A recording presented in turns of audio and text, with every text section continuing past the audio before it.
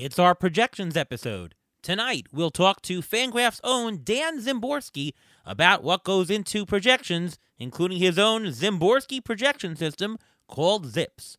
Plus, we'll do our deep dives of ATC undervalued corner infielders. Beat the Shift is next.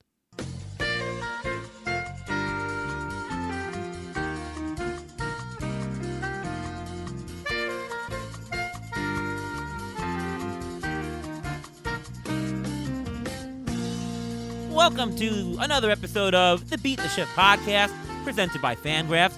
I am your host, Ariel Cohen, and with me as always is Ruvain Guy. How are you, Ruvain? I'm doing great. How are you doing today? I'm doing pretty good. Northeast is getting about to be hit by a strong nor'easter. It might get about 12 to 16 inches here out on Long Island. Are you going to get anything where you are, Ruvain? I'm supposed to get a little bit, but I think the people who were hit the most by this was Barry Bonds and Roger Clemens not getting into the Hall of Fame. Oh, boy. Oh, that's another story. They were hit by a snowstorm, and they got knocked out. Yeah, but congratulations to David Ortiz, who made it, one of the few pure DHs elected into the Hall of Fame. I was a big proponent of Edgar Martinez getting into the Hall, and I thought that I think he's a lot better than David Ortiz. So, hey, one got in, and so did the other. So there you go. Yep. All right. Well, today we've got a great show. It's our projections episode and corner infield episode here. And, well, we're bringing on a projections guru. He writes for Fangraphs, and he is the creator of the ZiPS projection system. A warm Beat the Shift welcome to Dan Szymborski. How are you, Dan? I'm doing well. How are you guys doing? Doing lovely today. Doing great. And where are you located, by the way? I am from Baltimore, but I live in Ohio, so I am safe from the cyclone bomb. There you go. The cyclone bomb. That's a great name for it. There you go. But that's what they called it. You have to categorize winter storms now like they're weaponry. Yeah, that is fun. It's not only good, but it's fun. That's the important part of weather forecasting system. Hey, before we start, I got to ask, ZiPS, I hope you do know how to spell your last name, because the Szymborski projection system starts with a Z, but your name starts with an S. What's going on there, Dan? Well, I thought that SIPS sounded like a juice box. That sounds like the explanation of a crazy person, but I assure you it's accurate. It's like sips, like what are we sipping? Z is naturally a cooler letter, and it's the letter that I pronounce in my last name. So I liked ZiPS better, even if it sounds like a shoe. Sounds good. Okay. I love it. I love it. Yeah, before we talk about your specific projection system, maybe could you tell the audience here what in general goes into creating a projection system? Well, there's a lot of research. That's one of the. It's a lot more work than genius at this point. But essentially, on a fundamental level, projection systems are fairly simple. You're basically trying to use the data to pinpoint where a player is, and then you have some kind of method for detecting where they're going.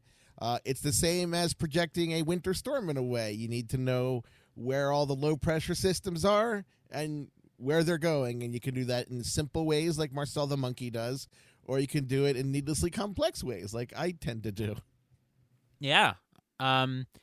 You definitely hit the nail on the head there. I do insurance modeling. I model, believe it or not, hurricanes and earthquakes because it's insurance. The impact is on what are we going to lose insurance-wise, right? How are the insured homes affected? And to do that, you have your contracts, and you first have to get a weather model and flow that through and simulate if there's a certain amount of damage to your home, what the cost is to the people, and then what the cost is on what's insured to the company. So I guess it's similar.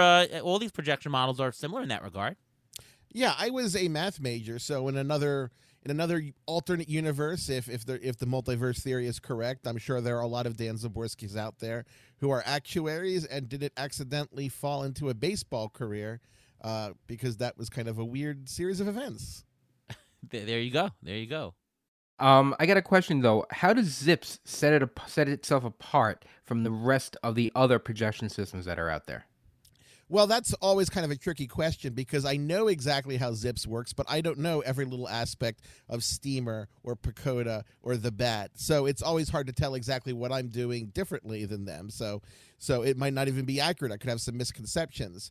I think it's what makes it different is possibly the way I find cohorts of similar players. Baseball Prospectus goes more the machine learning route.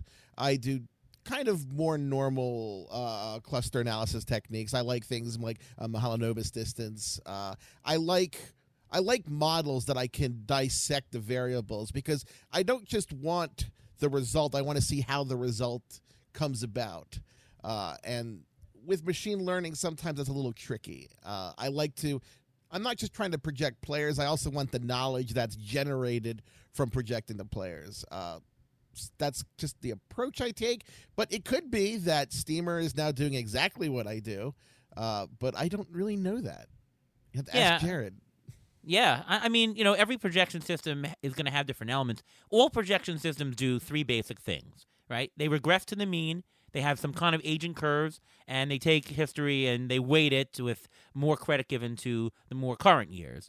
But in terms of, do they look at some StatCast data? Do they use XStats to fill in some stats instead? That kind of stuff is what differentiates people. I know Derek Hardy actually incorporates weather. Like he incorporates the fact that in Colorado you could have a snow out in April, and the ball travels differently in the cold than in the heat. So he's projecting different things for Colorado and Los Angeles and New York. He even takes into account the umpires. If Angel Hernandez is umping, the strike is going to be a little bit wider, the strike zone that is. So every projection system does something a little bit different. What do you have in yours that is just that you might think is completely bonkers compared to the others? I shouldn't say bonkers, completely revolutionary maybe. I don't know. Revolutions is a difficult thing. Only a few people are revolutionary. I do use kind of an XStats model, but it's ZStats because I like to construct everything I use myself. Maybe that's a little over paranoid, but I'm a very careful, very rigorous about making sure new things work so that I don't break old things. So I do use StatCast data, but I implement ZStats differently. For instance, you look at their batting average and balls in play model. They don't have the direction of like a ground ball when evaluating what should be a hit and which shouldn't be. I do, and these are ways that the things differ. A lot of these peripheral ZStats, XStats are kind of in a way some of regression instead of using just a generalized regression model. And the idea is just kind of to be a little more accurate with that. I also think that I probably project longer and more long term than most projection systems are, except Pagoda. You tend to see projection systems focus on the next year. I haven't really had a huge focus on the next year for some time, simply because we're pretty good at this point at projecting the next year. And I do things that try to translate things that aren't inherently statistical into numbers. For example, my long-term model for playing time includes things like a player's contract, the number of years he's been with a team, in an effort to just kind of get a more realistic decline curve as we go forth in a player's career, because that's what every player has in common. Decline is coming, age is coming, because time always wins. I probably have a larger database of comparable players simply because I have minor league translations now going back into the early 50s. So I think those are probably the things that most set it apart. So if a player is going into, let's say, the last year of their contract, or becoming a free agent the following year, does that change the statistics a little bit? Does it change the numbers a little? It changes the playing time. It's a bigger fact when you're talking long term. For example, Zips was aware of Albert Pujols' contract, so that from its purely internal playing time projection, that it made him lose playing time more slowly. The projections always would insist otherwise, that Albert Pujols would lose his job at about age 37 because he hasn't really been a good player in a long time. But we also know the reality is that the Angels were not going to do that. So part of the projection was essentially modeling the behavior of a major league team. And when that's feasible, I try to do that. Right. Yeah. Now, you mentioned that. No, I know also that Zips project out multi-years, right? Most of the projections that we look at, if we're playing fantasy baseball, is for the next year. I guess people who do dynasty leagues, they would want to actually see projections for a couple of years. But yeah, you mentioned that you look at contracts and you do stuff. Things change very rapidly in a player. All of a sudden, he has a new swing. All of a sudden, he's taking more pitches. Like, how do you account for all this stuff when projecting in the future for distant years? Well, I guess the answer I usually give to that question is more inaccurately. When you go back to talking about projecting like a hurricane or a winter storm, you see kind of that cone of ignorance go farther and farther apart. And that's kind of what you get with the career projections. Zips generates curves on the fly derived from the large cohort of hopefully roughly similar players. So the error bars get larger and larger, but there is a middle ground. You do have kind of essentially your ensemble model in a way. And you just hope that the tides of change don't flood over you, because it does happen, and on a season-to-season basis, you can see some pretty wild swings. But projecting a player's next 5 years is easier in a lot of ways than projecting their next year. For instance, ESPN asked me for some career projected stats for Barry Bonds and Clemens as of the late 90s. And they wanted for the information of the readers. They wanted error rates on the projections, and the data I was showing them was essentially that the 1 year projections for a player are less accurate than projecting 5 years for a player, Right. simply because on a fundamental level we're projecting a small sample size, and you don't actually really get to know for a fact whether your projection was accurate or not. It's kind of a Kafka-esque idea, but that's kind of what it is. It's definitely easier to get the long-term numbers right, because anything can happen. It's 162 games, right? It is a limited sample size, and a player's true talent. We know that home run rates, let's say, don't stabilize till very late in the season. It might even take 2 seasons for a home run rate to stabilize. So you're right in that regard. And what about rookie players? Because rookie players are so hard to be able to project, especially like, let's say 2 players coming up, Adley Rushman and Bobby Witt. They're both projected to be in the majors this year. Those 2 players. Or what about foreign players coming from Japan? How do those fit in? Well, I do minor league translations of my own. I was actually studying minor league to major league data long before I even got into the projection game. That was kind of one of my first statistical passions. In the early-ish 90s, I actually hand copied all the stats on AOL data, because they actually had an extensive minor league database that you couldn't download anywhere because there was nowhere to download. I think people now don't fully realize what a bleak, empty landscape it was for baseball data 20 years ago. You didn't have like any spreadsheet or database until Sean Layman's baseball database. Baseball Reference in those days only updated once a year after the season, which seems absolutely absurd in 2022 to talk about that. But that was the case. Baseball Reference was just a site, and then there was one day in late October where it updated for the year. So there's a lot more we can do now, and I like to think that I've learned a lot about minor league projecting, but the error bars are still going to be very large. And now, what about there's other variables that go along with trying to predict baseball players, such as where they're going to play. Like the Toronto Blue Jays, you didn't know what stadium they're going to play in. Are we using a different ball? Are the pitchers going to use a sticky substance? The short seasons. How do all these get packed into the projections? Well, in a lot of cases they don't. That it's part of just the unknowable. I don't know what next year's ball is going to be. I don't know what next year's park factors are going to be. I use recent history as a guide, but when there's a change, you don't really know. And one of the things is I like to avoid guesswork, because one of the basic, philosophical concepts of Zips is it has as little input as possible from me. anytime there's a way that I think that I could systematically improve it with my opinion, I try to find the underlying data for that opinion and implement it. For instance, Zips is aware of when a pitcher has Tommy John surgery. I prefer just to have as little direct input into a projection as possible. Even if I thought I could make a projection better, I might mention it in an article I write, but it would never affect the projection in that way. It goes back to like the Orioles moving out the fence in left field this year.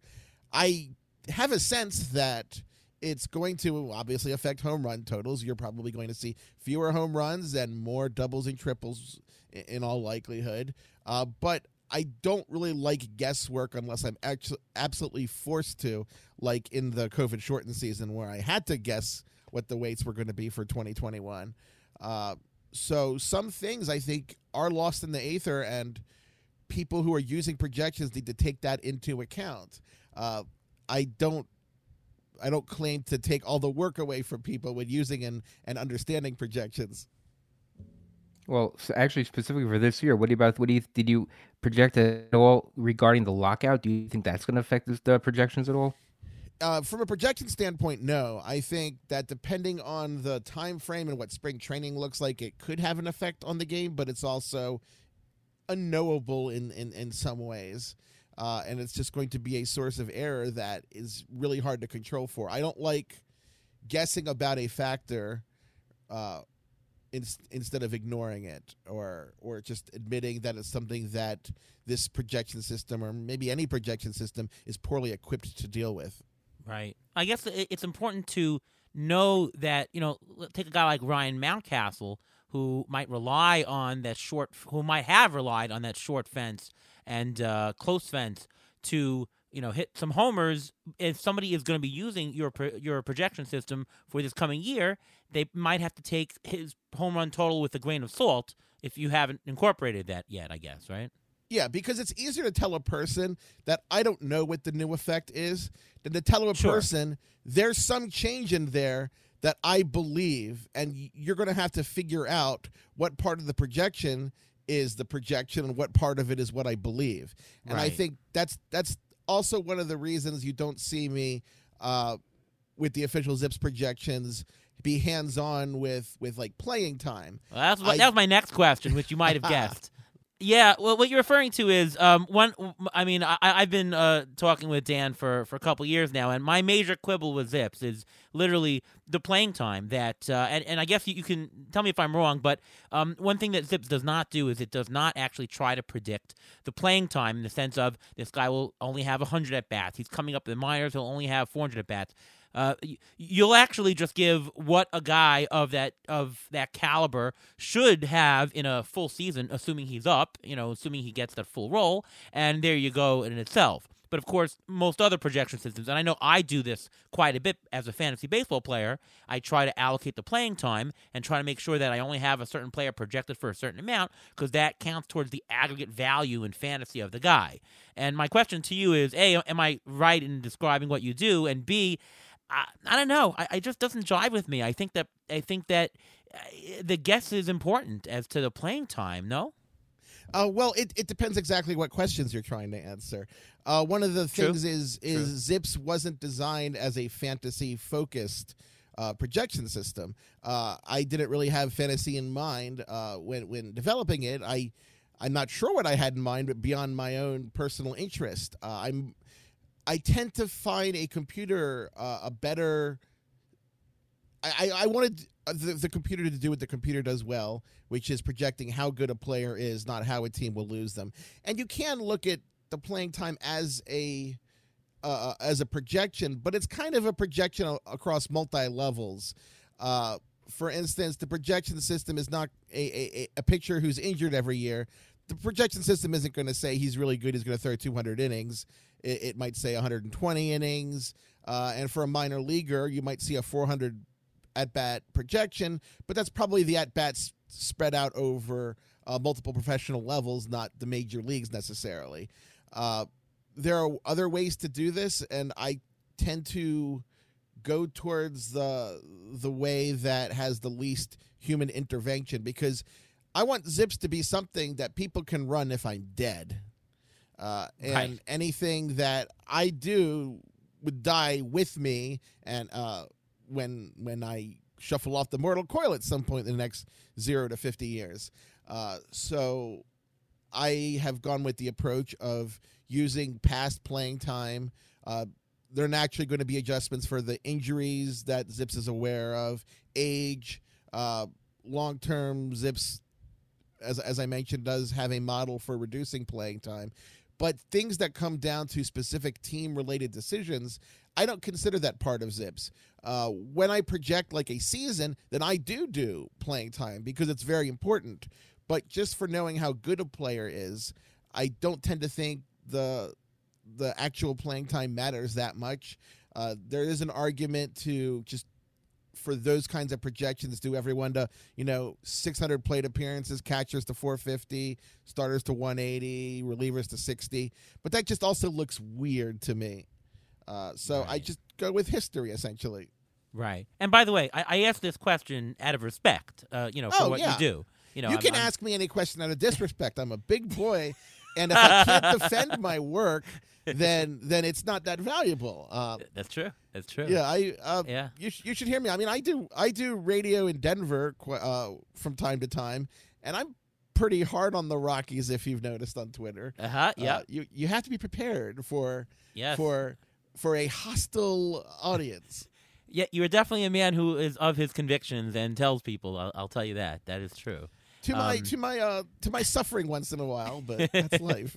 There you go. Yeah. And by the way, you're not the only projection system that doesn't really account for that. I mean, Derek Carty's The Bat, which is also a great projection system, they don't do anything. I mean, he will say, I don't know how to do playing time. It's not based on the computer, just like you said. This year, Derek Carty actually made the decision to switch the playing time to actually use my projection, my playing time. So if you actually go on Fangraphs and you say, why does the Bat project for the same number of bats as ATC? Well, it's not a coincidence. He's actually taking my playing time, but he does the rates, and so on and so forth. But people should know that I would say the fantasy redraft relevant version of Zips is going to be on the site called Yes. Zips DC, which is the Fangraphs depth charts playing time, and the Zips numbers run through them. And people should also know that on the site we have the depth charts projections, and that is our own Jason Martinez doing the playing time, and a combination of Steamer and Zips for the rates, if I have that correct. Yeah, that is correct. It's not completely up yet because I just submitted the projections to Dave, so it should be up in a few days. But definitely, the one time I regret not having playing time projections is when there's a fantasy based evaluation of the projection systems. Like last year, I was like, oh God, I'm gonna get killed from the playing time. Yeah, I mean, I write that yearly article, and it's not my article. I should say what I'm talking about. I write a projections article where I compare projections, but not from accuracy, from effectiveness. Meaning, if you, what would happen if you would have used the Zips projection system? Who would you have drafted, and how did those players fare? Did they make money on the average? Did they make more money than using ATC or Steamer or whatever? And Zips always comes out lousy, but it's not because of the rates. It's because the of playing playing time. Yeah. The playing time totally. And people sometimes, like in chats, they'll be like, "Did you see what Ariel did?" And like, yeah, he's evaluating a specific thing. It's fine. He's not out to get me. Right. Chill out. And my first note, by the way, I always have my notes, and I see my first note is always the Zips does not evaluate playing time. That's what's going to be. But this time around when we did Zips DC, you were right in the thick of things in terms of effectiveness. So Yeah, there you go. And, which is good because if I was still in trouble, that'd be like, I gotta chase something up. Something's been going wrong since the COVID year. right. And I can tell you, because I do the ATC projections, there is considerable amount of weight that I use on the Zips projections in some of my rates. I know there's at least 2 of them that are important that you have the highest weight. So I do know that Zip does work. So I yeah, should. but it is always funny when when you see the playing time. That's like the one time I Right. regret it, because when people are evaluating projection systems, it's much more fun to look smart. This is true. This is true. Before I go into our corner infield discussion, is there anything new that your system has done this year? Have you changed? No, it's just kind of additional modeling. I spent so much time last year trying to figure out how to deal with the shortened season that I haven't really felt comfortable pushing too many new things into the latest Zips model, because there's always a Zips model that I'm using in the upcoming year, and there are also ones I plan in future years that I'm not fully confident in, because there's only so much you can do with cross validation. There's no substitute for having new seasons of data that Zips has never seen to evaluate. So there isn't too much new this year. I've continued to refine my minor league defensive measure. I track game days, ball location data for defensive plays in the minors, and I kind of have a little UZR-esque defensive system for minor league players, because that's kind of a problem when you're projecting minor league players in the majors, because they don't really have good minor league data to work with. So I've spent a lot of work, and I'm doing some minor league translation work, but that's probably not going to be in Zips for another year or two. I'm also working on a model for saves, which also has no human input, but I'm actually trying to model how teams choose who they're going to use as a closer. And I'm actually going to do a little machine learning for that, which isn't what I normally do, but some of the variables are kind of tricky to work with issues like experience, history of being used as a closer, how much they're paid when they were signed. So I'm working on trying to model that.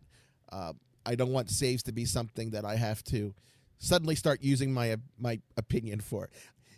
Right. All my descriptions of Zips makes it sound like I really don't trust anything I think. Do this year's projections also assume that there's a DH? Zips, I kind of took the middle ground for that, in that I used a model for AL NL difference that was kind of a blend of the last few seasons. So there's that 60 game DH season in there. I just don't know what baseball is going to do, so I kind of took the I guess the wussy middle ground, so to speak, because it's hard to project when some of the basis of what you're going to projecting won't be known until like March maybe. Right. For the record, I spoke with Jason Martinez and Cross and Cardi somewhere, and I think those guys all went to full NLDH just because it's the most likely outcome for what would happen. Of course, anything could happen, and you may find out, oh, we're not using it, but everything else on Fangraphs is that. So I guess the message then is to people using Zips, just know that the ERAs for NL pitchers could be a little bit on the lowish side, if I have that correct. One of the weaknesses of Zips is the creator of Zips, who is a math econ guy, not a programming guy. So it's hard for Zips. It's hard for me to instantly change one thing and then just whip out a whole new amount of Zips. Every Zips projection takes my computer, which is a pretty up-to-date computer. It's a modern rising computer. Every projection takes about 2 minutes to run, simply because of the things it's modeling.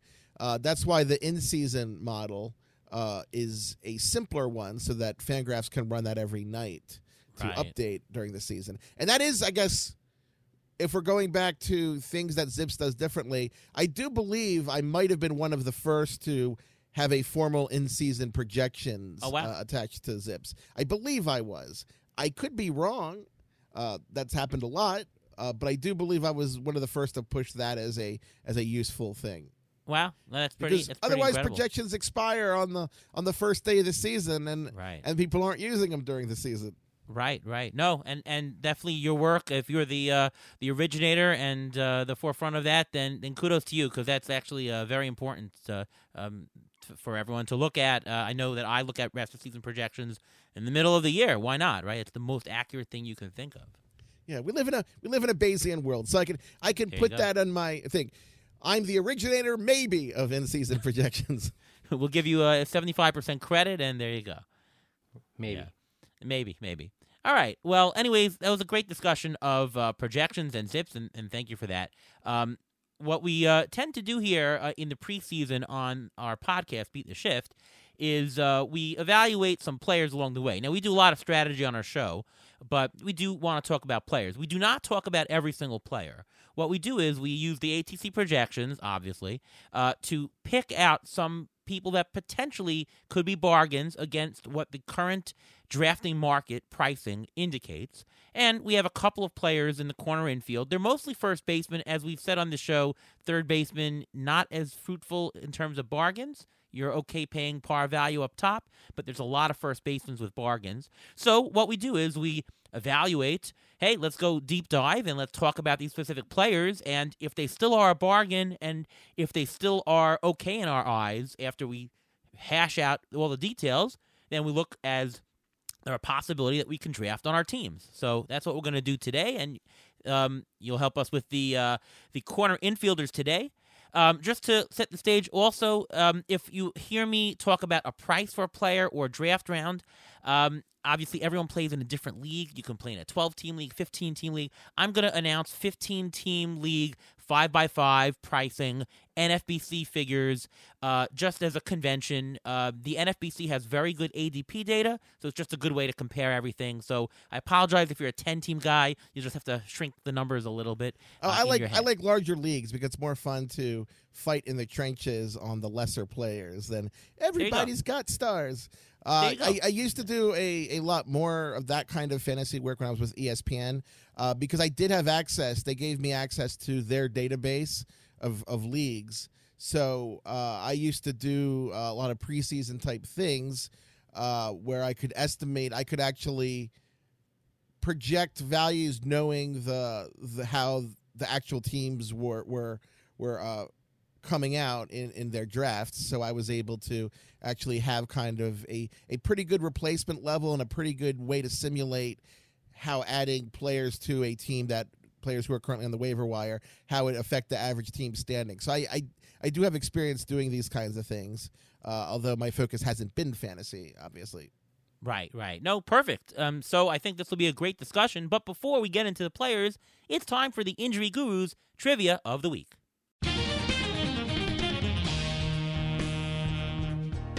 Well, we're going to be talking about the corner infielders right now, and the first corner infielder we're going to tackle is Paul Goldschmidt, so my trivia will be about Paul Goldschmidt. Last year, Goldschmidt hit 31 home runs. Great. That means an RBI for each one of those home runs. But how many of them were solo home runs of the 31? Because that can make a big difference when it comes to his fantasy value. 31. I am going Ariel. to say, I don't know. Dan goes first. Oh, I guess I went first because I interrupted first. Yeah, go ahead. Guest goes Let's first. see. Cardinals had a pretty okay-ish offense. 99 is a little on the low side, and he had a lot of opportunities. So I'm going to say probably less than half had players on base unusually. I will say that he had 17 solo home runs and 14 with runners on base. I'll go with 20 solo home runs, about a third. 22 out of 31 were solo home runs, which means that he was hitting them. There was just no one on base to get those RBIs for him.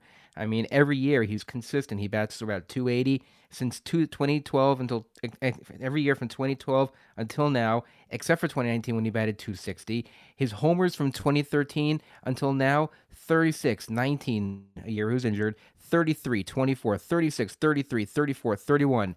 That is consistency. He's had over 95 RBIs, 5 of the last 6 full seasons. He also can steal you 5 to 10 bases.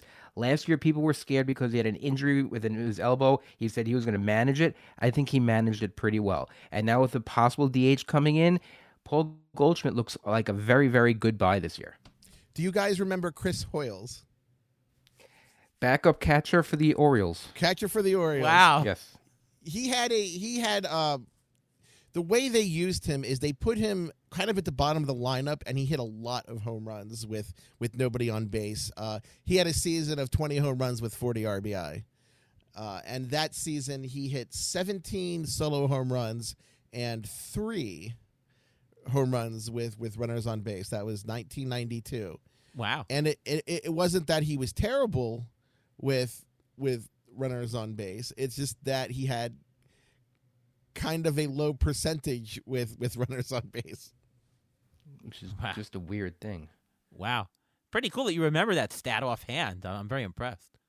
Yeah, it was. Well, I'm from Baltimore, so everyone Right. remembers the tale of Chris Hoyles, because as a young stat nerd, watching people say he stunk because of his RBIs was a frustrating thing.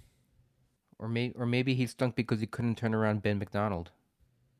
Whoa, Ben McDonald had injury issues. Ben McDonald was pretty darn good. Okay. I'm a Ben McDonald stanner here. Okay. Fine by me. But anyway, getting back to Goldschmidt, I think where he is right now, he's of excellent value, especially if people are still low on him because of his age, because he's getting up in age. I mean, he's so consistent. How do you not get someone who's this consistent? Thoughts on him, Dan? I mean, the age is a risk, but it's not a massive risk quite yet. He's still. You look at the team around him. He's still going to be probably in the top 10 in RBI, even if he has some decline. I know Zips has him declined to 25 home runs and 83 RBI. I actually think he'll do a little better than that. I think that the Cardinals' offense does have a little more upside into it than the projections might think. But I mean, as long as you're factoring in that risk and not taking him above, say, Freddie Freeman or something, which I don't think people will. Maybe they are. I don't know. No. Okay, I want to make sure that I haven't checked what necessarily the mock rankings for everyone yet. But if you look at first base, it's not really a glamour position the way it used to be. Once you get out of the top 10 first baseman, it's pretty just kind of bland. So there's a value to a guy who is almost certainly going to be a top 10 first baseman. Yeah, so for fantasy, one of the big draws of Goldschmidt in the past was the fact that he steals. I mean, he had one year where he stole 32 bases, and he had a drought in terms of stolen bases. He went down to 7 to 3. He had only 1 in the 2020 season, and poof, 12 last year. So that's something to think about, and the question is he going to run or isn't he? Projection models have been sort of in the middle. Most projections have him at about 7 or 8 stolen bases going forward here. ATC has 8, but I mean, it's the same thing. But, even 8 stolen bases, even 5 stolen bases at the first base position does help.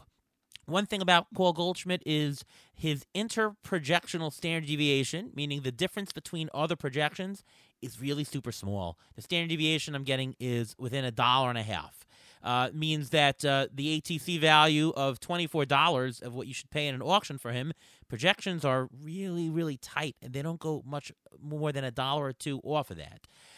He's going in the market for about $22. He's going late 4th round, but he should be rostered early 4th round according to the value here.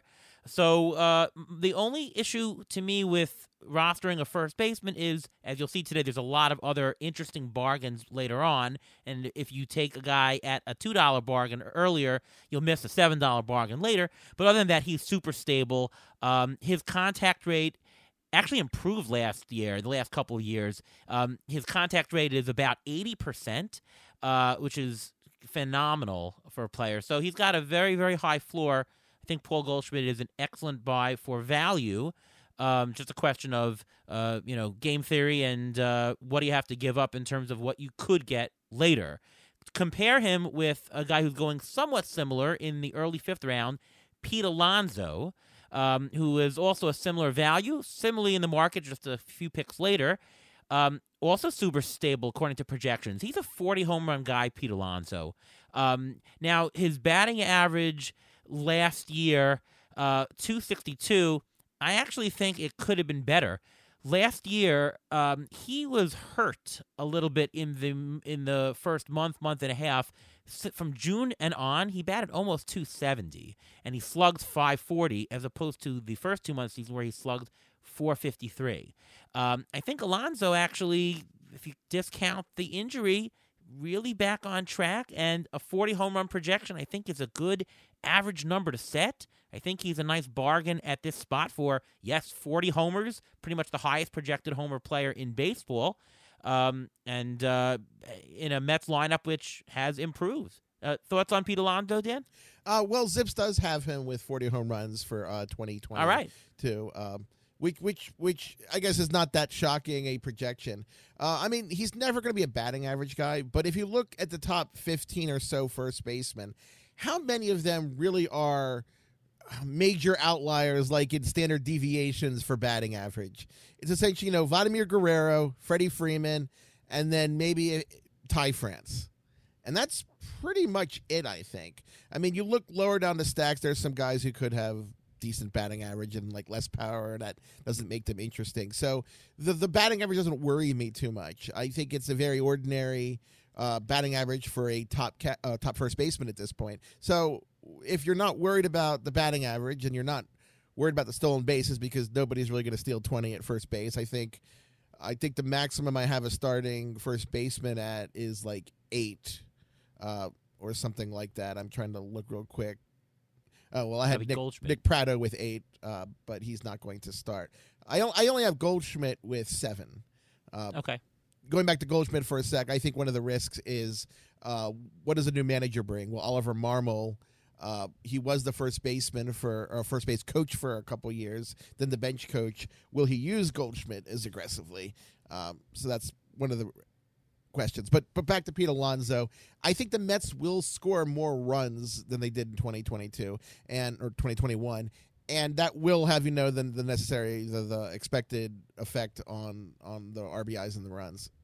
And speaking about the manager, the Mets have a new manager also, Buck Showalter, who's a little bit old school. And maybe if they keep Pete Alonso in the same spot in the lineup consistently, or keep a consistent lineup out there, that may also help him as well. Yeah, and maybe I also hope that they don't get Ubaldo Jimenez, because that's my last memory of Buck as an Orioles manager. Yeah, I do not think the Mets will be getting him. Any thoughts, Ruben, on Alonso, by the way, before we move on? Yeah, I mean, it's a tale of two seasons from last year. In the beginning of first half of the last season, he batted .249. Second half, like you mentioned, he batted .275. But he hit 17 homers in the first half with a .249 average and hit 20 home runs in the second half. So that power is for real. So he had a very, I guess you'd say, a quiet 37 home runs. He was also more unlucky in the first part of the season, so that may just be the batting average right there. So with a better lineup, a lot of the players around him last year also underperformed, extremely underperformed. So just like I mentioned with Goldschmidt, if people in the lineup can get on in front of him, his RBI total will go up. Dan, what are the odds that Alonso wins the home run derby this year? I don't even know how to model that ahead of time before even knowing who's in, because you have to then kind of make a model for who's going to actually play in the.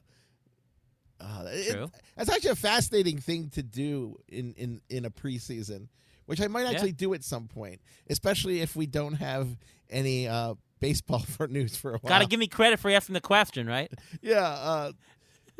I mean, he obviously he's someone who is a good bet to be in that.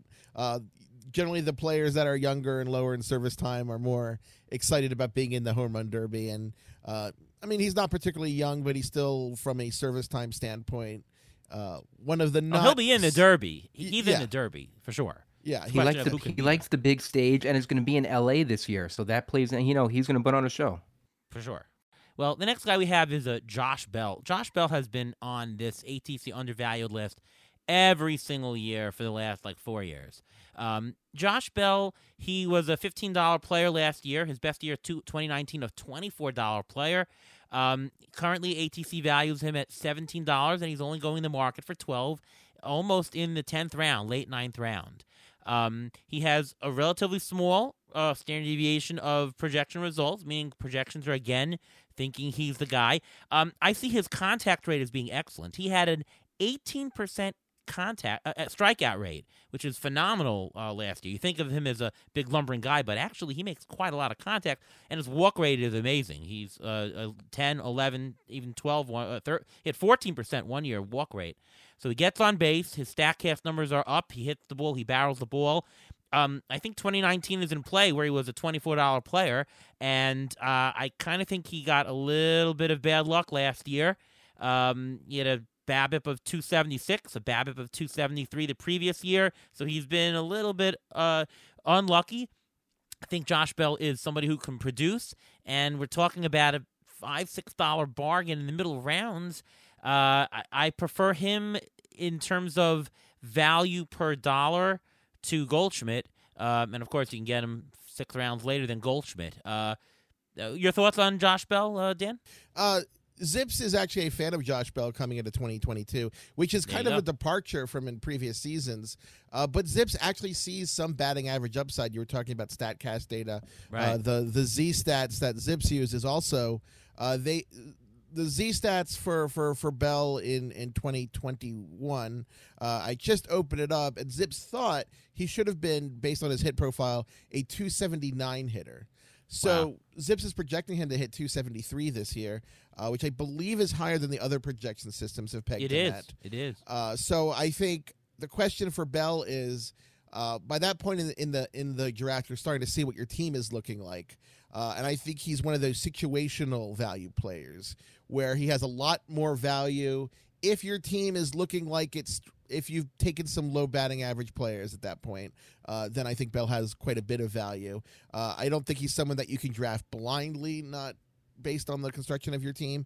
But I think that for the right team, I think he's a big value. Zips essentially has him as the number 11 or so first baseman, but if you need that batting average, that could be the 7th or 8th best, which is pretty significant. And in addition, he has a pretty good player batting in front of him, so he's going to have a lot of opportunities to knock said player in Juan Soto, I'm referring to. So I think the run production part of his game is still going to be high, and in fantasy, RBIs and runs account for 40% of your offensive totals, so which is important. Move in. But he's got Juan Soto in front of him. Who's behind him? That's the problem. He has nobody behind him. It's going to be a really bad lineup, I think. So he may not get that many runs if he doesn't hit it out of the park, which is, he's not in. You're not getting him for his runs. But 87% of the balls in play from last year were either hit medium or hard. That's very, very good. And he's in a walk year. He's in a contract year. He is playing for a contract. And like I said, that lineup is not that good, which means there's nobody behind him. So he's going to get all the playing time. There's going to be no platoon here. So you know what? Draft him. You get 500 if he stays healthy. 550 at bats. You can almost count on it. By the way, Dan, since you might have even looked at this, players in a walk year, have you noticed that they perform better, worse, or the same as anybody else? I haven't found that walk year is a significant predictor in any way whatsoever. Okay, that's a straight answer there. Which is good in a way, because it's just one less strange variable you have to account for. Yep. Yeah, the actuary in me knows that that's true, although for some reason we all feel that it's not. Because it's psychological, because you remember the guys who had the big years. Right. Because they're going to get big contracts that have a lot of notice behind them. The guys who have poor years are going to have contracts that are paid less attention to because they might get less money otherwise. That's right. So it's a psychological effect of why you think it's true, although it really isn't. It's the same with the sophomore slump. The problem you have is that players who are great as rookies are more likely to have outperformed their expectations than underperformed their expectations, because the guys who underperform their expectations probably are still in the minors. So there's that belief that there's a sophomore slump, but once you actually look at it, there really isn't a sophomore slump. What you're looking at is just the regression towards the mean of guys who are overperforming. Yeah, the only thing about that, though, is and maybe it's not sophomore, maybe it's mid-season, but at some point the league does adjust to the player. Yeah, they don't really have a book, Yeah, that's something that every player has to learn, is because baseball's a game of constant adjustment. Everyone is seeing what you're doing and trying to fix what they do against you, so you're going to have to fix what you do against them. Right. we got our first third baseman in our discussion tonight, Ryan McMahon of the Rockies. You hate on the Rockies, but we got a player that Fantasy ATC likes. $12 player going for $8. The last couple of years, he's hit 24 homers, pace of 24 in 2020, 23 homers. I kind of think he's around the 24-homer guy, and that's what almost every single projection system says. The batting average is not great. ATC projects him for 254. He's had some high strikeout rates in the past, so won't count on that. But run production is decent in Colorado. He should bat high up in the order. You have that conundrum of whether Trevor Story is there or not. It would mean that he would have more, if he's there, he would have more people to knock in. But, of course, he bats higher in the lineup if Story is not there. So, you got that dual action going on there. But, Ryan McMahon has a lot of value if you count all those counting stats. And he even contributes a couple of stolen bases. His projectional volatility is very small. Because he steals, he's pretty safe categorically so that you don't have to find a very different kind of player on the waiver wire should he get hurt. The third base eligibility, he also has second base eligibility, so he'll help your team in case some guy gets injured, or you can just plug him in a second base slot, middle infield slot, third base slot, corner slot, so he can go anywhere. I'm not in love with the guy, but the value says that in the 12th round, he might be a little bit of a marginal value, and again, third base is not deep, so you might want to consider him. Ruvain, why don't you go first here? Well, he plays in Colorado, so what is there not to like? But seriously, though, he has dropped his K rate last year, and he hit 24 home runs last year, but his home run to fly ball rate dropped to 16%. So there may be some hidden power there, and if he's at Coors, he's gonna hit more home runs possibly than other places. And there's no one behind him really. The farm system there is pretty barren. It's not that good right now. So he's gonna get his playing time. And because, like you said, third base is so shallow, getting him here, he has a possible upside. He can hit 30 home runs. If gets his home run to fly ball rate back to where his career was, he can do that. It's not out of the realm of possibility. Dan? Hey, I like having a guy with third base, second base eligibility in the rounds that he is going to be drafted at. Because that's kind of the round where you're kind of looking for upside value. Sometimes someone stole someone from you right before, and it's nice to have that kind of safety, because the magic of Coors is that he doesn't have to have a great system to look good. He had pretty solid counting numbers last year, and it wasn't like he had an amazing year from an overall standpoint. He had an OPS plus right around 100. It wasn't like he had some crazy year he can't maintain. He can maintain 100. I had him on my breakout piece entering the season because it's always hard to tell with a guy like that how, let's just say, the team's poor development of him affected his career trajectory. And there's something we might not necessarily know, but it's something to have in the back of your head. So the other thing I want to point out also is that the NL West has marginally gotten better for hitters in the sense that there are some ace pitchers that have left. You got Scherzer, who's now in the NL East. You have Gausman, who's now out of here. Kershaw, maybe he'll sign back with the Dodgers, for now in limbo. Maybe Kenley Jansen's out of here. There's some less pitching. I think that, not that it matters all that much, but maybe if there's a tie break, hey, the NL West is better for hitters, and he does play in Colorado. So that could be a deciding factor. The next batch of players, we're going to do all in one shot. Bobby Dahlbeck, Nate Lowe, Frank Schwindel, and Miguel Sano. And the reason I'm saying these four players in a row are because of what we refer to on the show as a fantasy hotspot. That's where you have a couple of similar valued by the market, where the market is going for the same price, similar valued players who play either the same position or who have the same similar type of statistical makeup. Here, these are all four first basemen. They're all going roughly in the same round. They're all a bargain. Everyone's a bargain, meaning if you buy Dahlbeck, if you buy Schwindel, according to the ATC projections, you're going to make a couple of bucks. So the reason why identifying these hotspots work is because let's say somebody loves Frank Schwindel. They might want to go to rounds too earlier to pick him, $4 extra on him. You can't do anything about that. But because there are 4 of them, and if the average draft price is what we say it is, you're going to have people going at that price or even lower even. You can have even a bigger bargain. So identifying the 4 people let you basically realize the bargain, as opposed to if it's one player, hey, it could be that somebody else wanted him in your league. So of the 4, maybe you don't have to talk about all of them, but is there anybody you want to highlight, Dan, between Dahlbeck, Lowe, Schwindel, and Miguel Sano? Well, from a good standpoint, I do like Nate Lowe quite a bit. He also probably has the most stable job of any of them, except with the possible exception of Sano. I don't think there's a scenario where he loses his job in June. I do think he has more batting average upside than the rest of that group. Zips likes him just fine. I mean, nothing exciting or super amazing. But he's also, he's not particularly old. He's in his mid-20s still, so there's more upside left than Sano or Schwindel.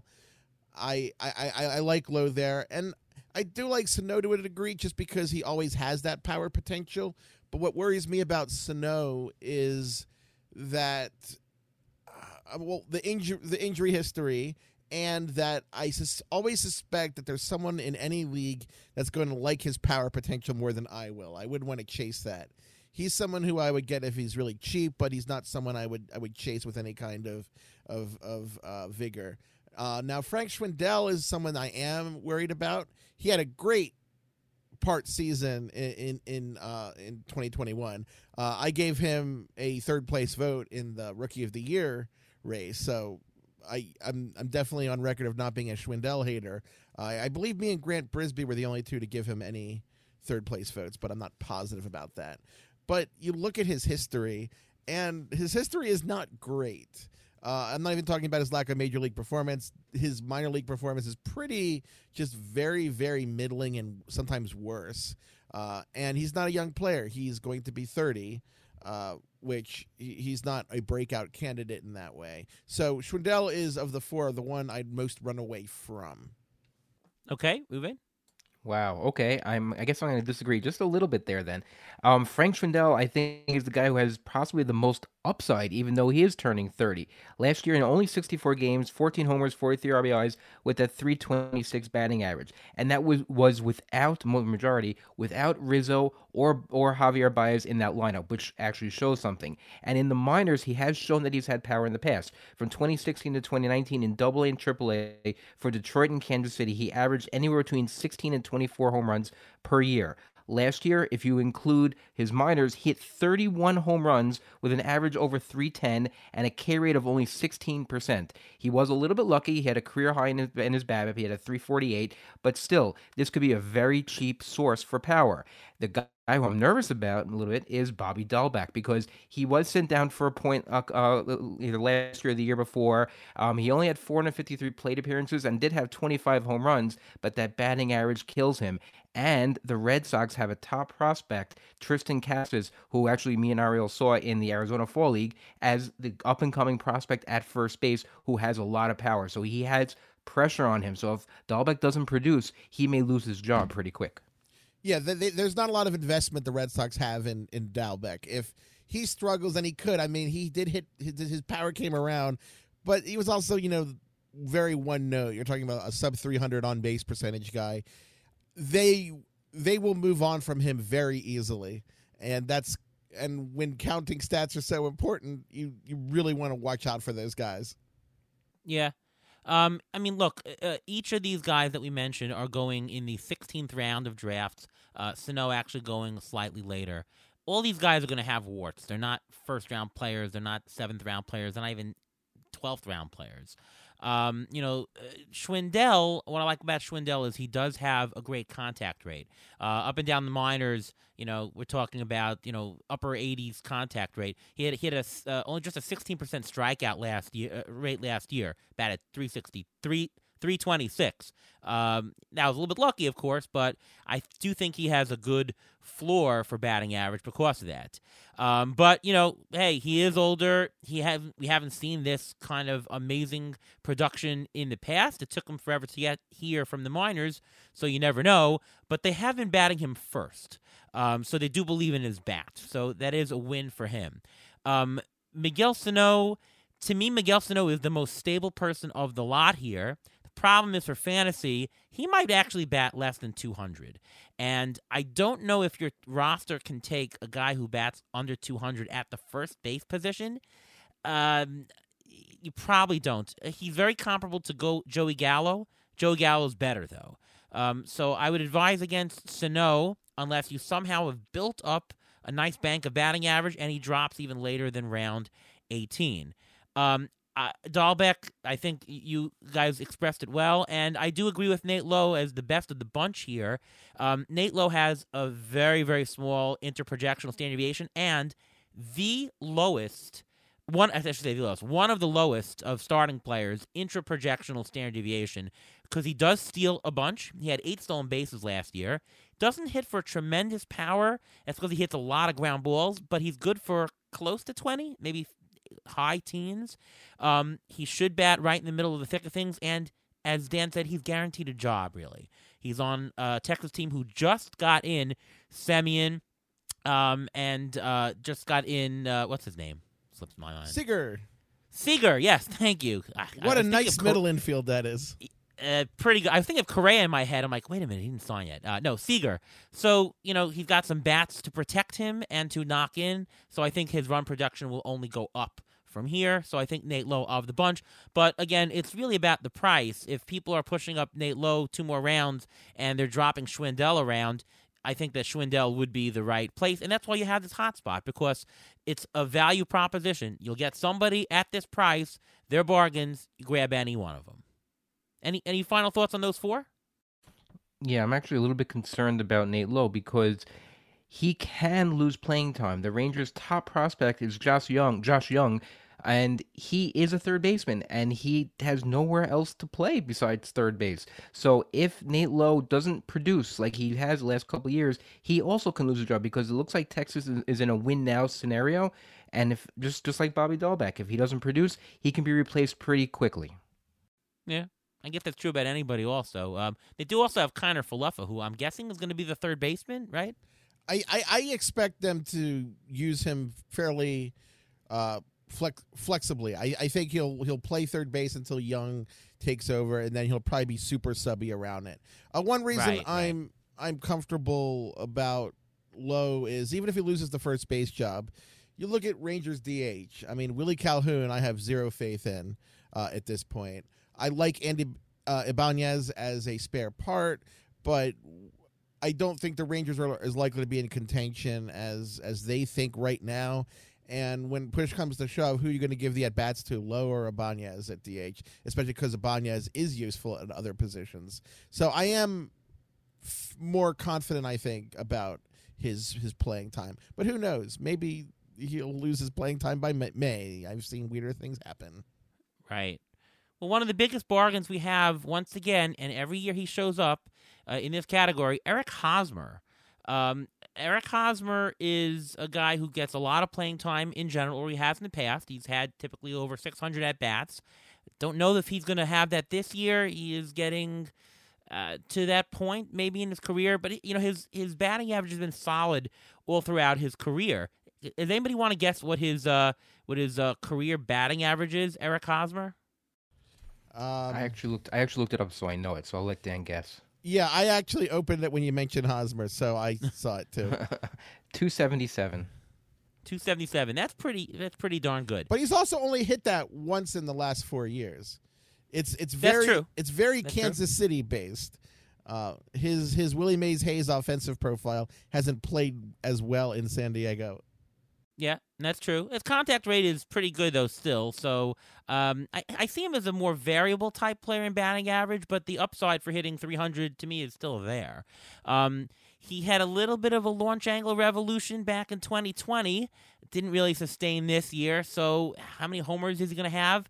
I think you can count on a dozen, maybe 18 or so, not more than that.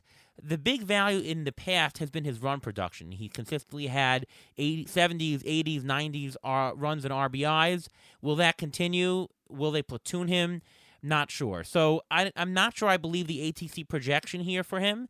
He's probably a slight bargain. He's probably a $2 bargain, but I don't need a $2 bargain in the 23rd round. I want somebody more with upside. So I'm probably not going to be on Hosmer this year, although he is projected for a bargain. So, he's going to be somebody that you'll see what his usage is early on. You'll see if he gels, and could be a good year, but I'll bet on the under on projections. Yeah, Dan? I'm not very optimistic. You could see that the team is finally beginning to sour on him as the season went on, because he started the year mostly hitting cleanup, and as the year went on, he was back 5th and then 6th, and by the end of the year, there was a lot of Cronenworth in there. Yeah. I'm pretty sure from what I've heard that the Padres have been trying to give him away as best the Padres, I think I said Pirates, but they were unsuccessful giving him away at least up until lockout time. They might succeed when the offseason resumes. But I think that his contract is close enough getting towards the end that they're less worried about benching him, where they kind of had that feeling like, are we going to bench a guy in year 2 of a possibly 8-year contract? I think his playing time is very risky. Question to you, though, Dan, is did Dave Cameron have anything to do with his signing?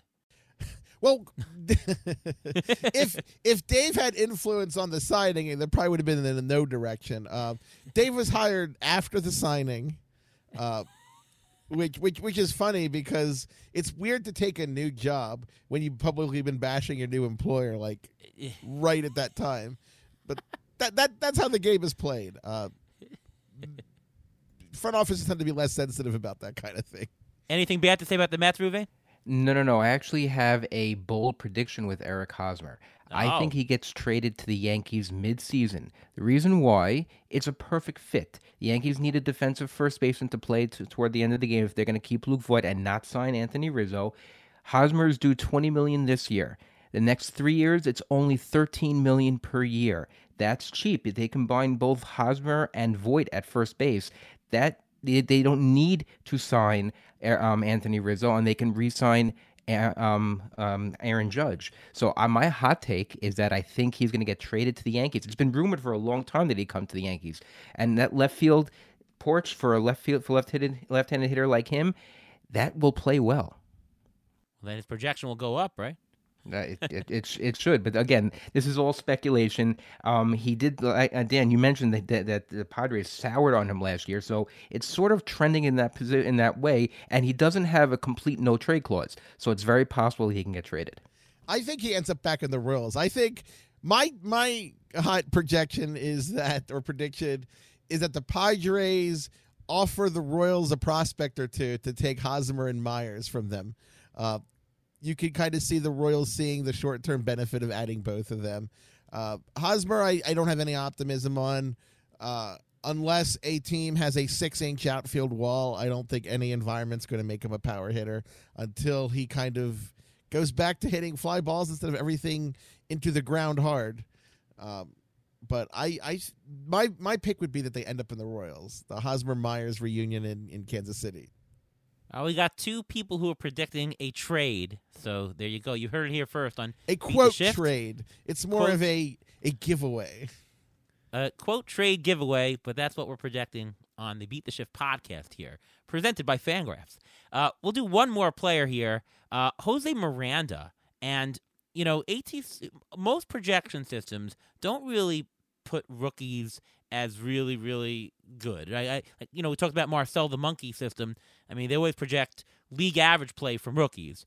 Most projection systems are punitive, and ATC actually is especially punitive on rookies. It averages other projections, and you get that effect of it just crippling some of the value. So if I see a rookie that is projected decently, I say, we got to take a look. That's Jose Miranda, who's projected to be a bench player in 15-team leagues. He's going very, very late. We're talking at the last pick of your draft here. I'm projecting a 272 batting average, 13 homers in 363 at-bats. It's quite a lot of playing time. His contact rate is enormous, so I think he could hit the ground running with the hitting there. Question is, where would he play? Donaldson is the third baseman. Is he going to move to DH? Maybe. Would he come up as the DH? I don't know. Who is the DH for the Twins? Is it going to be Kirilloff? Who else is it going to be? Is it Sano and somebody else will play first? I don't know. I think there's a shot. I think that if you have a deep bench and you can afford to see whether he comes up or not, or maybe he'll come up right from the start. I don't know. He's an interesting, intriguing player. I like his rates going forward here, and I think that he could hit the ground running if he's up.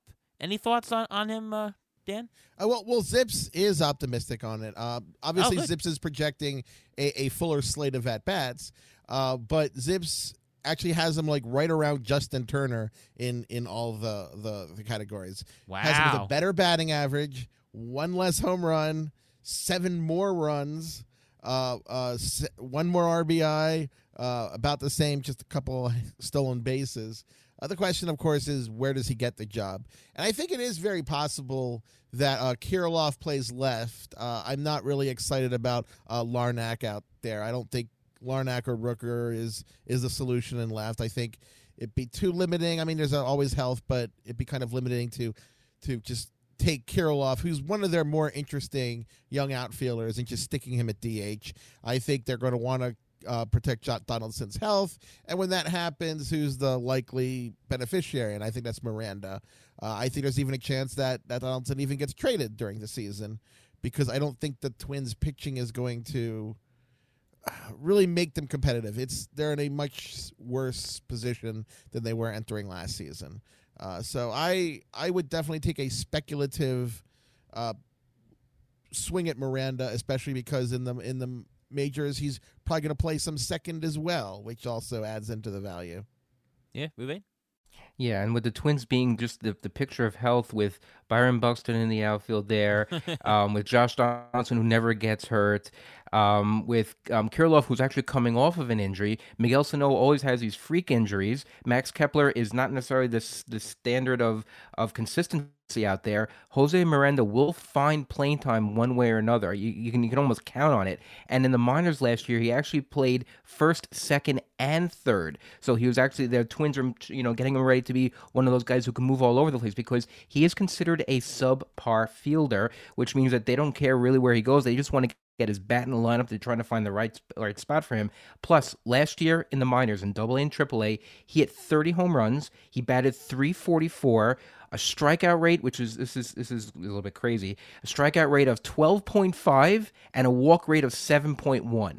There's no way that he can do that in the majors. It's almost impossible. That's crazy. But they will find a place for him because he has a bat. They just need to find where he's going to play and not hurt them in the field. I mean, the only guy who does better than that is like Nick Madrigal, who had something like a crazy 94% contact rate or some ridiculous number like that. But that's very atypical. Although the Twins do have another great batting average guy in Luis Arias. I mean, he's a really pure hitter. But if you have Jose Miranda move into second base, you have the pure hitter with the power, which may unseat Luis Arias. I believe that Zips had him as the projected batting average leader, Arias, in both 20 and 21. Although it has Soto edging him out in 2022. Arias is so much fun. I mean, from a fantasy standpoint, he's possibly not quite as exciting.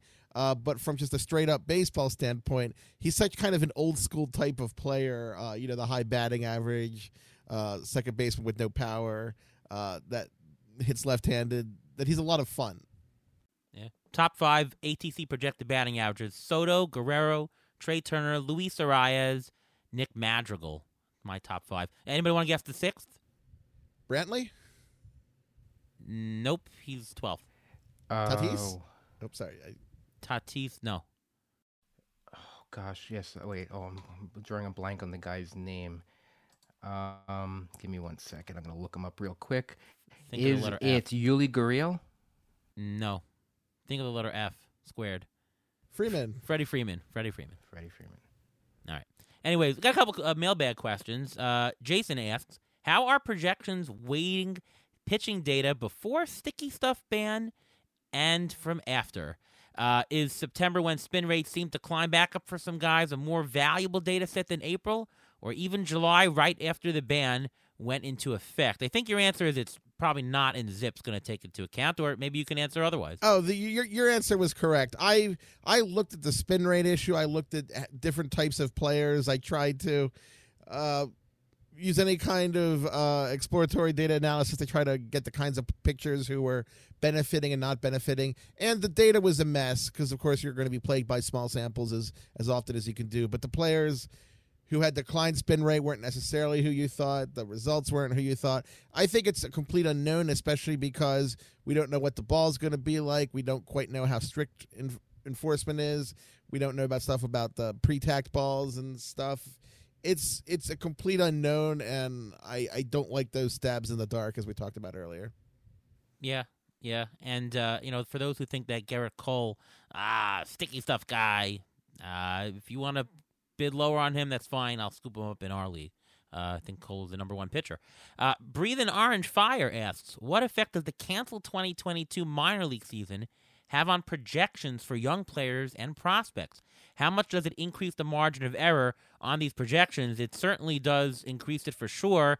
And for me, it's also not just about the uncertainty, but it's also about the fact that these guys had less development. What do you think, Dan? I think from a fundamental level that projections for minor leaguers, we did have a full season in 2021 pretty much, but it's something you can't really account for because people will say, so Dan, how are you compensating for the lack of a 2020 season for minor league players? And my answer is terribly, because you can't compensate for everything. Sometimes you're just going to have to accept that your data is worse, your projections are going to be worse. And I think it's been tough on teams because there are a lot of upper minors guys that teams want to look at. I think the Orioles and all their kind of fringy quadruple A pictures that they have, that really hurt them because it was just one less season of development. We have less information. And I think it's still going to take another year or two to kind of iron out and kind of everyone graduate from that season kind of aging off the horizon before you kind of are as confident as you normally would be. Yeah, no, I definitely agree with that. Last question we'll do. Alexander asks, what made Dan decide to go the Boogie Nights font for Soto in the Washington National Graphic? He's referring to the fact that you blew up him to a 1,000-point font.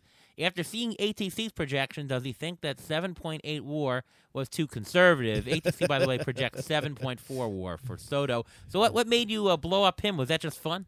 It was fun because the Nats projections were, except for the top, were a little depressing, and he's the projection that you want to see.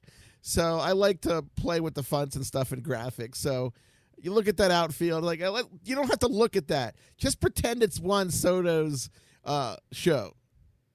That's what you want to see. You want to see Soto because he was the only outfielder that in the depth chart projections that Zibs had them above 2 wins. You had each of the kind of messes in center field and left at like 1.2, 1.3. Zips didn't like shortstop or second base or third base. So Soto 7.8. He got the Ted Williams top comp. I don't think I've had that before. I talked with Jason Stark about that for a piece last year. But, yeah, it's not necessarily peak Ted Williams. It's early Ted Williams, who was still a fantastic player. But you can look at young Ted Williams and Juan Soto. And Juan Soto, you don't laugh about it. If you can be compared to Ted Williams and people don't think you're insane, that's a damn good player. And nothing he does at this point would surprise me because you look at Votto's plate discipline. Juan Soto's is better than Votto's, which is just frightening. Yeah, we had on Trevor May of the Mets on our show here, and we asked him point blank, who are you scared to face? It was like Soto. Yeah, what do you do with the guy? It's no holes. I mean, he should call whether something's a ball or a strike. Trevor May's probably the only major league player I've talked with about video games, but never baseball. No, Wow. That's interesting. Yeah, good guy. We had a nice show with him. You also mentioned Rafael Devers as the second guy. And ATC likes Rafael Devers again this year. So you never know. These pitchers do know who's good to face. I'll tell you that. Do you think that Soto's the best player in baseball now, eclipsing Mike Trout? I don't think he's the best player in baseball overall, simply because he's not a shortstop. But I think as a pure hitter, he's the best in baseball. Okay. One other question I had personally about Zips is position-wise. How does Zips take into account position? Are you projecting a player by a position? I know you're not exactly allocating playing time by position to teams, or maybe you are. How do you deal with the positions in your model? Well, when it's time to do the season projections, I do have a model, and I do have to decide who plays where, and I do have a probability model so that in some season simulations, guys play a full season. Sometimes they miss the season from an injury, especially pitchers. For the projections themselves, I use the most recent played weighted recent playing time from a position standpoint. Zips just goes with that one. And if I know for a fact that the player is absolutely going to play a different position, I will project them as a certain position, simply because it's an equivalent. I can change that in Zips in like a minute if it's wrong. It's one of the few places that there's any kind of Zimborski, I wouldn't say thumb on the scale, but at least I'm paying attention to what I put in the scale in that case. It's not as important as some people might think, but it is useful. All right, it's time for the Injury Guru's injury update. Ruvain, what do you got from Instagram this week? Okay, so again, due to the lockout, I'm still relegated to scouring Twitter and Instagram for videos or updates from the players themselves, as teams are not giving any injury updates whatsoever. The players are also rehabbing on their own, which you have to remember, without being overseen by the team doctors or staff due to the lockout. So take that into consideration when players are coming back as well. Another video surfaced for Acuna, and he had the ACL repair. Everyone knows that already, for his right knee. He was shown doing agility drills, which is great, but I still want to see him running. He looks good, and right now I believe his ADP is around 13. As soon as we see him on the field, and if there is any sort of a lockout, his value is going to jump even higher than that. Alex Bregman, who had right wrist surgery in November, showed a video of himself hitting with no pain whatsoever, including a bat flip at the end that I'm not sure why, but you're just showing that he's healthy, so that's a positive thing. So if you have any question about that, there should be no more questions. Carlos Carrasco showed a video of himself throwing. He was pitching. He was light tossing. Nothing major, but he seemed to be throwing very easy and pain-free. Last October, he had surgery to remove a bone fragment from his right elbow, but it looks like he's progressing pretty well. And another one that actually just came over today, Kenta Maeda, who had Tommy John surgery September 1st of last year, told the Tokyo Press that he's targeting a September 2022 return.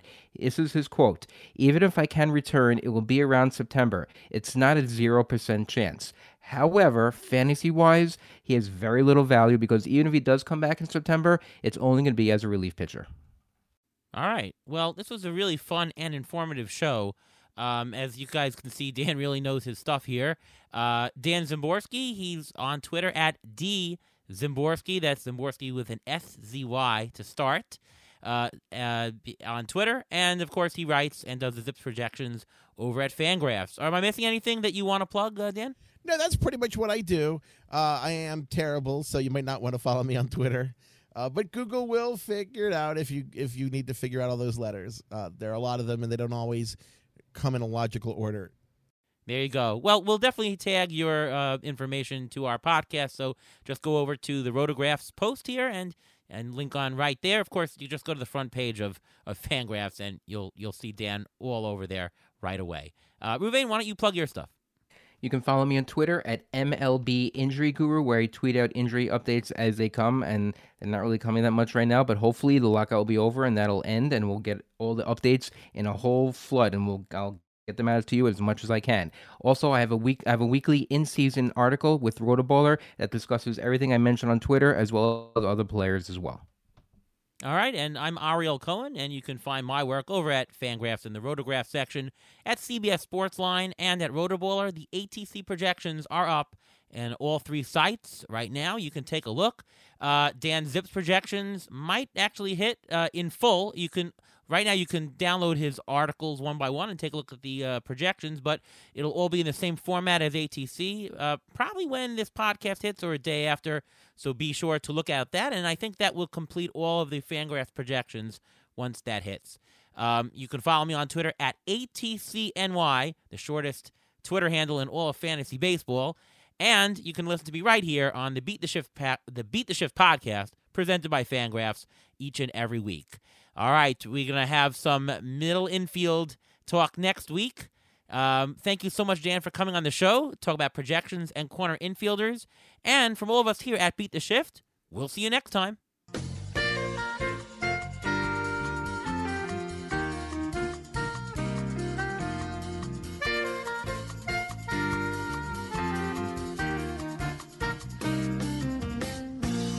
Thanks for listening to the Beat the Shift podcast presented by Fangraphs.